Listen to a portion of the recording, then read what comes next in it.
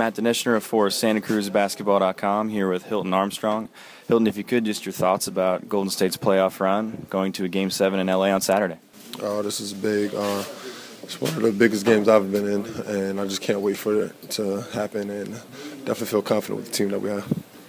Ending the season with Golden State and how it all started in Santa Cruz, what in Santa Cruz prepared you for this? In Santa Cruz, we run a lot of the same offensive sets and have the same principles, so that prepared me a lot for coming up here. It was a very easy transition. And also the type of work that we do there, we play hard and play together as a team, and up here it's the same way. So I felt real comfortable when I got here.